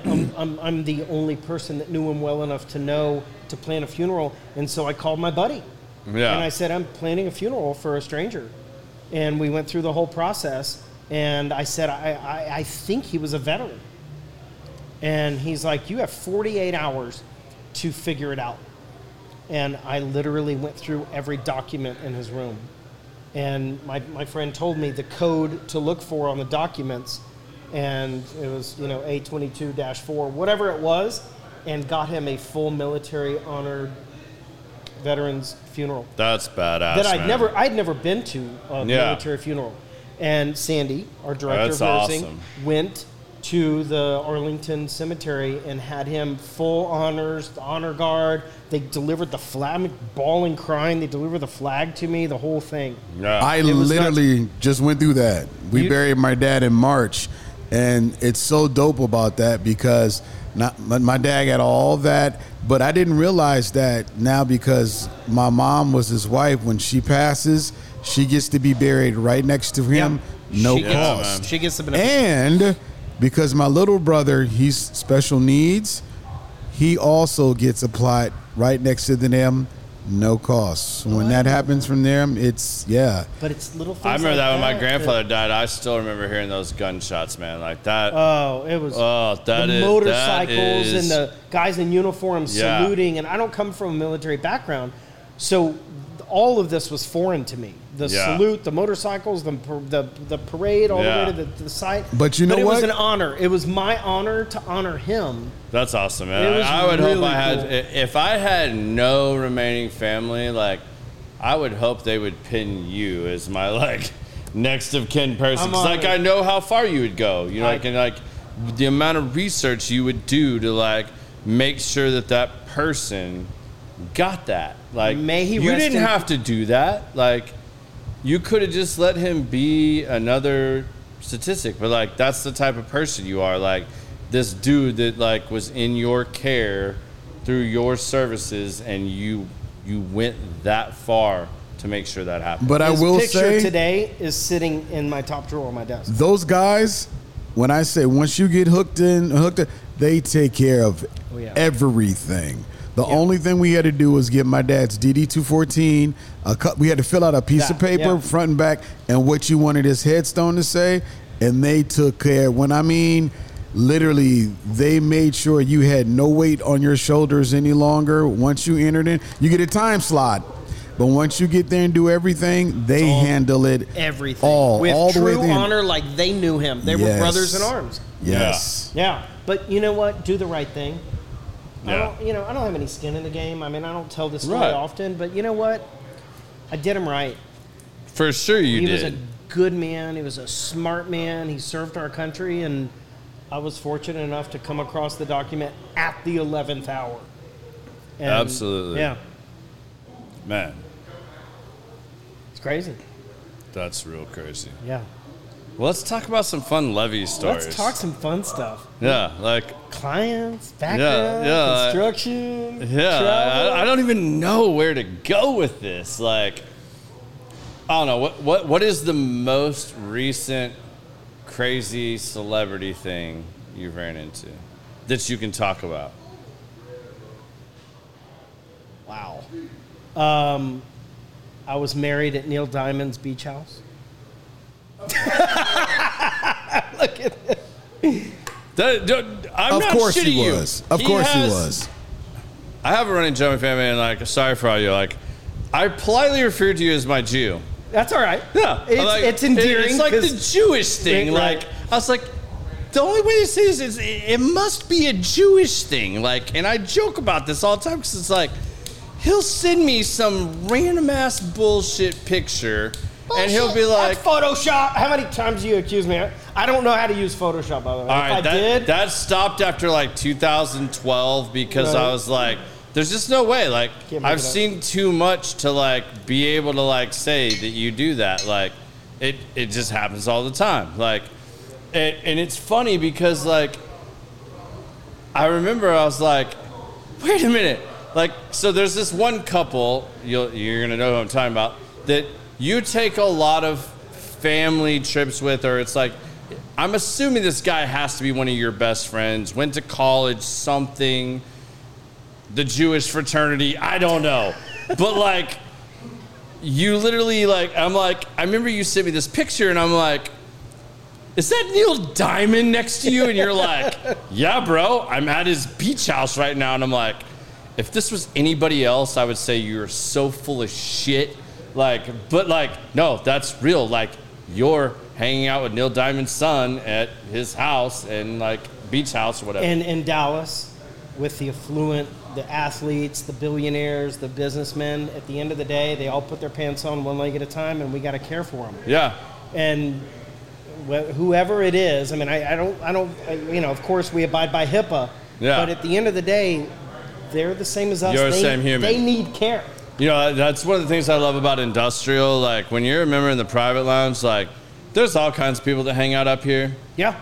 And there's a reason you have to be invited into the private lounge. Because, you know what? We all treat those people with the same amount of respect. Because at the end of the day, you're just another dude or female that wants to come and enjoy a cigar. Yeah. And you want to sit down and have some, like, casual, you want to be treated like a normal human being. Like, it's the same thing. Like, I always say, like, I make fun of you because you always want a picture taken, and you're But not at a like the restaurant. photo bomb. But not at a restaurant. Not in a restaurant. I'll give you that. I None have of one yours are scruple. like That's almost it. none of yours are ever in a restaurant. No. But like I'm the same way. Like I don't ask anybody famous or whatever I've met, like famous on whatever that means to you, by the way. Right. Because famous can mean a lot of things. But I don't want your autograph. I'd rather shake your hand and say nice to meet you and have a 5-minute conversation with you. My favorite celebrity stories are Yeah. the ones that don't involve pictures, that involve the conversation. You know, Mickey Rourke telling me how much he loves Austin and how great the women are and the food and the atmosphere. And we're talking about Texas. Now, I love my picture with him because he's got the gold tooth and it's a great story, but we're connected. We're connecting, we're talking. Yeah, you know? exactly. Like you got to have I would rather have the 5 minutes of a relationship or conversation with you than have your freaking autograph. Like, what are you going to do with that? Not David Robinson. Tim Duncan. I Ran thought into you him were at gonna Best say Tony Buy. Robbins. Like I was an idol. I mean, oh my God, it's Tim Duncan. And I told him, you know, growing up, I was such a fan. I mean, it's just the two of us at Best Buy. There wasn't a customer in sight. And Yes, we had he's a Spurs fan. We fight about this too. Yes, we do. But we were having this moment, and I said, I'm such a huge fan. I'd love a picture. And he says, I don't take pictures, but I'll sign something for you. And I'm like, I don't want an autograph. I mean, what am I going to do with an autograph? I'm going to remember this moment. I want it documented. My first TA. Oh, I got you on this, and this is a Maverick story. F you Spurs. Still hate the Spurs. Still. And Mike Bibby. Don't like Sacramento Kings either. And I know he's jacked and would kick my ass. Whatever. But my first TA at San Antonio, the Mavericks, I think they were playing the Rock. No, they were playing the Spurs. It was playing the Spurs. They were staying at the same hotel as us for TAA. And I get in the elevator. I left the bar to go change because we were going to go somewhere else. They're like, you need to put a collared shirt on. I was like, all right, cool. I'll go up and change. I get on the elevator. Dirk's on the elevator with me. I'm like, ah, you know, like, it's Dirk. So cool. So cool. Took a picture with me. I look like a fat little Oompa Loompa midget next to him. And it's like, this is so weird. I'm 6 foot tall. And I legit look like a midget next to him. Imagine what my picture I looks imagine like. with you next to Tim Duncan. It's one I don't like to show. I'm because laughing inside about this right now. It's painful. Yeah, it's awesome. So he took the picture with you? Dirk did. Here's the good one, though. Dirk did. David, that one in San Antonio was when David Robinson spoke. Yep. I had my picture taken with him Yep. at that show. Yep. And again, I look abnormally short, and I'm not, so I don't know what the fuck you're saying. One ring to rule them all. But, yeah, it's like Mutt and Jeff. Mutt and Jeff, yeah. So the best part of this was, though, I go back downstairs, and the girls that were, like, hanging out with us and stuff are all latched onto this dude, and I'm trying to figure out who this dude is, like, 'cause I know I've seen him before. It was Casey, like, the head Mavs trainer. And I was like, all right, he's a good-looking dude. Like, I get it. Like, all right, that's why they're following him around. Well, when I figured out what it was, I got introduced. We talked for a little bit. Well, then, like, when we're walking out, Eric Dampier comes walking in. And I'm like, I go up to, like, a couple girls go up, get their picture with him, and I walk up, and I'm like, what's up, Damp? I'm like, hey, bro, can I take a picture with you, man? Like, really nice to meet you, man. Great game tonight. Like, that was awesome. You know, big fan. Can I get a picture with you? He's like, I don't take pictures with bros. And I'm like, really, dude? Like, you don't take pictures with bros? And at that time, Casey, the trainer's walking up with a couple of the girls. Right. They're like hounding over him and stuff like that. I'm like, all right, I get it. And like, when he walks up, I was like, hey, man, don't I know you? And Casey looks at me, he's like, you know, because like we just met in the bar. And I was like, yeah, you're the dude that shoots the T-shirts out of the gun at the Mavs game. Yeah. And Dampier lost his mind, like started laughing his ass off. He was like, yeah, that's a T-shirt guy. And like started busting on him, like, because, you know, he saw it was like these girls and like Damp started getting him. He's like, hey, man, you want that picture? Just get over here. We're doing this quick. And took a picture of me. I guarantee I'm the only dude that got a picture with Dampier. But it was Chicks because are the key to a photo op. Casey came up to me afterwards. He's like, you're a dick. And I was like, what did I do? He's like, T-shirt guy? Really? Do you know how much shit I'm going to hear now? Like, they're going to call me T-shirt guy for I don't know how long, but that's going to go through the whole effing locker room. I was like, my bad, bro. I was just trying to make him laugh because he was being a dick and wouldn't take a picture with the bro. Right. And he's like, I get it, man, but always you. Always have the beautiful woman with you, and you'll always get the photo op. Oh, man. Yeah. Yeah. I don't know about that. Like, I mean, you photobob and Dog the Bounty Hunter and all kinds of stuff. Yeah, that was not pretty. Yeah, that was not pretty. No. I would have rather seen the TMZ story where you got your ass kicked by Dog the Bounty Hunter. That would have been way better. Beth got in on that one. Yeah. Oh, yeah. Robin Leach. Beth probably hit you with the taser. That would have been awesome. Yeah. Security and, never been arrested. Wait. I find this really hard to believe. Like, I almost want to hire one of my friends that I know could dig this up. You're telling me that Brian Levy has never had anything worse than like a speeding ticket, not expunged from your record. Nothing. Even you in like high school, college, like no public intoxication, no minor in possession, nothing. Never been arrested. It's something I'm proud of. I mean, I've tried. Believe me, I put some effort into it. This might actually be the most unbelievable thing you've ever check the record. Told me. Never been arrested. That's impressive. Right? All right, bro. But I have tried. I believe that. Yeah. That part's believable. Uh-huh. The rest of it, not so much. I'm going to have to find somebody. Maybe I'm going to talk to this new wife, Sandy, and like figure out, maybe let her do some digging. I don't know that she's even ever asked me that question. She clearly has not asked you enough questions. She clearly did some research. Believe me. She must have. She had to. Because she agreed to marry you. Right.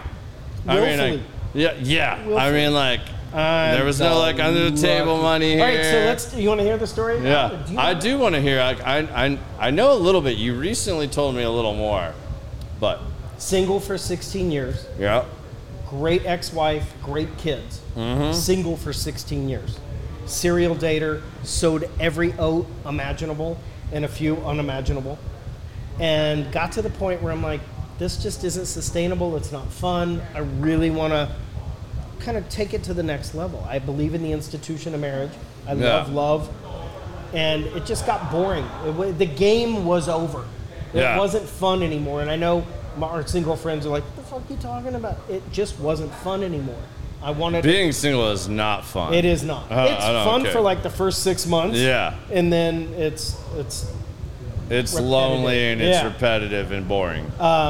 Sandy came, she was kind of in the process of getting divorced, separated, and was looking for a care home for a family member.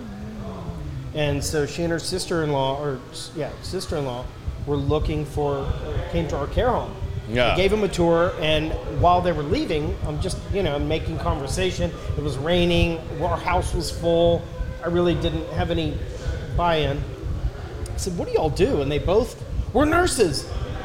And I'm like, all right. And one was from Florida and one lives here. And so, of course, I focused on the one here. I'm like, we're actually looking for a nurse to come work for our company. Well, Sandy had been at Scottish Rite doing pediatrics for almost 20 years. She was interested in geriatrics. I'm like, all right, this is starting to jive. So, and I wasn't thinking romantically. I was just thinking, oh, well, this is a great opportunity for you to come We need the lie detector test right now. And so we hired her. Well, at that time, I had a couple of women in rotation in my bench. I had a bench. Mm-hmm. And so, we hired her. She's, working for our company. And, every morning or every Monday morning, it was, how was your weekend? How was your weekend? And so we were office friends. And how was your weekend? Well, let me show you this girl. And I went on a date with this one. I did this. And, it was just like, she was nauseated. I know you, so I still can't wait to meet her because she agreed to even go on a date with you after all this. Completely nauseated with this story. And so as time went on, I kind of started clearing the bench thinking, this is fun. And I asked her out. Just as friends, no big deal. And we got engaged and now we're married. How shortly after you asking her out did you guys get engaged? About a year. A year. It's not bad. I waited long enough. I did not want to wait. I knew right away. I'm like, this is my soulmate. I'm done. I got married after a year. Yeah. We did it after a year. Actually, my wife pushed it up. This is all the believable part. I knew how he convinced her, because I know him. And when he's showing her the shit I know he was showing her and hey, this is what I did this weekend, blah, blah, blah, blah, blah. She had to be like, ugh. You're dating her? Yeah, and just, ugh. So, yes. I'm impressed. To this day, she's still, ugh. Yeah. You went out with that? Yeah. But that was dating. This is marriage. Mm-hmm. This is the real deal. As I tell her, she's a real woman. Yeah. She is a real woman. That's all. I'm impressed. I can't wait to meet her. I'm looking forward to our dinner together. Yeah, right? I'm sure Sarah will enjoy this thoroughly as well. Let Sarah interrogate her and get the full scoop. Oh, Sarah. But this is the story that will be told. There's no embellishment. This is I fully believe you. You don't leave a lot to be uncovered ever. You're an open book. You're you. You always have been. That's always been the cool part. Yeah. All right. So now's the interesting part of the show. We're winding down here. So I have a couple of questions I ask every guest. Usually it's just one, but if you have kids, I ask you two. So you have two twin boys, which, man, I feel so old now. You were asking me about helping them find their first apartment and stuff recently. Right? And I'm like, God, I remember when they were diapers. Yeah, they were little kids. And I'm just and they're so identical, it's not even funny. It's a little less now. They looked alike. They're fraternal. But they did look alike back in the day. Yeah, but now I can totally tell the difference. Sure. But for a long time I was God, how do you tell them apart? Right? They had the same crazy little afros and stuff. It was crazy. These are Jufros. All right, Jufro. I wasn't going to call it that, but you. All right, fine. You can, so I can. Sure. All right, cool. So, if you could only leave your boys with one piece of advice, it can be anything you want, what would that one piece of advice be that you would leave them with? Wow. That's a great question. Do the right thing. Just do the right thing. It comes back in spades. You'll sleep well at night, operate with integrity, and the rest will fall into place. That's solid advice. Yeah. Yeah. All right. Now the big one. Well, I don't think it's big. It's called Common Sense, the podcast, right? Right. So you're sharing common sense. We hope that people gain some common sense from us talking about all the failures, all the, the come up, the stories that we have, the life experiences. Hopefully you learn something and maybe you don't have to make a pitfall that we made along the way, right? So share your 2 cents. And your 2 cents can be about anything. It could be something that's just been on your mind lately, something you're inspired from the show. It could be whatever, but give everybody Brian Levy's 2 cents. On any particular subject? It could be just about your business. Cents? It could be personal. It could be words of advice. It could be life in general. Life in general. I mean, it can just be your 2 cents. You're leaving our audience with this 2 cents. I guess the first thing that comes to mind is something that you and I have kind of been weaving in and out of this conversation is find your passion, whatever it is, and turn that into work, and it won't feel like work. Because people ask me, you have asked me every time we have lunch, dude, your phone's ringing off the wall. Yeah. You work 7 days a week. You work. But when it doesn't feel like work, it's gratifying, it's not work. Well, I think it helps, too, that your wife is in the same industry, too. No doubt. We always say nobody would be married to people like us that are answering our phones even during intimacy. I mean, our phones ring, we have to answer it, right? TMI, bro. Damn it. But find something that you're so passionate about that you don't call it work. It's not the W word. It's this is what I do. Yeah. And that is the most gratifying thing. All right. I normally end it here, but I'm not going to end it here. how do you differentiate? And I think this is important for people because like so many people get hung up, myself included, defining the difference between purpose and passion. Because, and I say that because like a lot of people get really hung up on like, well, what's my passion? And they want to make that their purpose. You follow me? Like they want to make their passion their purpose. And I don't know that everybody has a good grasp of either or by definition.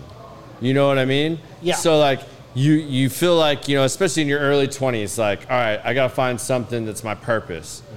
Well, then you forget about your purpose and you start focusing on passion by your 30s. And then you get to your 40s and you're like, man, I just want to find a mix of this. Like, I want to make the same money doing something I'm passionate about, but also fulfills my purpose. So those words get intertwined a lot, but they really need to be looked at separately. Maybe have you looked at that separately throughout life, or how did you combine the two, or where did you find your balance between purpose and passion? That is a really good question. I'm going to steal that question for my podcast. Sweet, do it. Go for it. Hold on, let me... Yeah, go for it. Purpose and passion. I mean, I have floundered from career to career trying to find my passion and purpose. Don't let work define you. Oftentimes people will say, well, I'm the most powerful lawyer, or I'm the best surgeon, or I'm the best. That's not who you are. That's your profession. Yeah. But that's not who you are. Absolutely. And you have to delineate the two and figure out, yes, you're a doctor, but who are you as a person? And I'm in elder care, and it's gratifying, but what can I give back to my community that I serve, that I sleep well at night knowing I'm caring for this community? So is that my purpose? I have floundered from career to career. Yeah. And I say floundered. I was just trying to find my place in the world, to find a career that I was so passionate about that I didn't call it work. Yeah. I said, this is what I do. And mind you, you were very successful at all these things that you did because you still put passion behind what you were doing. But I think until you found your purpose and aligned it with your passion, that's where it all merged. It all merged at that point. But prior you combine those two things. Exactly. Like you still put passion behind and were successful at pretty much all of these steps along the way, to where eventually you are where you are now, but now you've aligned those things, correct? Yes, you hit the nail on the head. All those times I was successful, and I was met with levels of success. Each their own level of definition right, but it of success. still wasn't gratifying. Yeah. Now, when someone says, dude, your phone's ringing 5-8 times during lunch, to me, it doesn't even faze me. It's my pleasure. I find it's gratifying, even if it's not a person. You're one of the few people that's not annoying either. Like, I have to say that because, and I think it's because those things are aligned. When I'm sitting there having lunch with you, and your phone does this, and you answer it, like, I'm sitting there looking at you, and I'm like, God, he's loving every minute of what he's doing. And like, I hear you having these passionate, real conversations with people, and like he's in his zone. Like, I can't be mad that he just took this call. Like, I'm not insulted. I'm not like, I don't feel put aside. Like, oh wait, this is so important that I'm not important enough. Like, he's gonna blow off my lunch. Like, no, I'm actually like, man, I'm happy for my friend. Like, my friend is doing something that he's really passionate about and like really involved in. Yeah. Like, this is cool. Like, I'm happy for you. I love that. Like, that's, I think that's the kind of stuff that happens when it all aligns. It's all aligned. That's not work. That's me helping. Believe me, those phone calls, no one's asking me to lunch. No one's asking me to go on their ski boat. Yeah. They're in crisis mode. They're crying. Yeah. They're freaking out. And I'm their first line of, I need help. Absolutely. Whatever I can do, whether I can help you or I can give you a resource to help you. Absolutely. Hence the podcast. That's what that's all about, is to help people navigate the complex maze of elder care. Awesome, man. Just want to help. Well, dude, thank you so much for coming and doing this show, man. That was awesome. You're one of my close friends. I'm not one to talk about me, so when you asked me to come on the show, I'm like, I'll talk about Cambridge, I'll talk about Manchester. You kind of forget what you're doing when you're here, though, right? Absolutely. Because we're just two guys sharing a cigar, having some drinks. I ordered a pizza 2 hours ago, and here we are. So you must have ordered from the wrong damn place. All right, folks. I really hope you guys enjoyed this show. We're going to get into deeper conversations like this as you guys see my posts over the last couple weeks. I do have a big announcement. I said that over the last couple weeks. The show is moving to Thursdays. Like, it works out for us. The remodel that's going on here at Industrial, business schedule, and a lot of the guests, it's freeing up and allowing us to get some of the guests that we want. So starting next week, same time, same place. You can find us on YouTube and Facebook Live, but it's going to be Thursdays, 6 to 8. You guys can catch us here. We'll be doing what we do. I got some interesting guests coming up for you guys. I got another industry one coming up. Y'all wanted industry people, so Brian that was like 50-50 industry. Next week, I've got the Bear Brothers, is what I like to call them, Bear Paint. I've got Mario Garita and Randy Rivers coming on the show. What's up, Mario? Yeah, we're going to rock that one out. I've got, Tony Hills that you guys heard in season 1. I felt like I didn't do that one justice, so I'm bringing Tony in to really dive into a book that he referred me to, The Creature from Jekyll Island. Y'all want to talk about money and finances, go check that book out. It's crazy. It's going to blow your mind, but if you want to have a basis, we're going to dive into that and the education of all that and finances and everything else, and I can guarantee you Tony's going to bring the heat when we do that one. And then the week after that, we'll be back. But that show's actually going to be a Wednesday show because of scheduling conflicts and whatnot. And then I'm going to be out of town for a week. But moving forward in general, count on the show being on Thursdays, 6 to 8. The music show before the amplifiers is coming in hot. That is developing a lot of steam. Stay tuned for more announcements for that. And the website for Common Sense, the podcast, is about to be live. It's coming real soon. I know I've said it was going to be a week or 2 weeks, but I just haven't been 100% happy with everything. And I want it to be badass. Be right. I want to have the merch that you guys want. I want to have everything be right. So it's coming. I promise. We are working on it. If you're actually still listening, I'll tell you right now, it's actually live. If you go to it, it's actually live. It's not the finished product. There's going to be more stuff on there. But look forward to seeing all of you next week. Hope you'll join us again, and I hope you guys enjoy this show. Peace.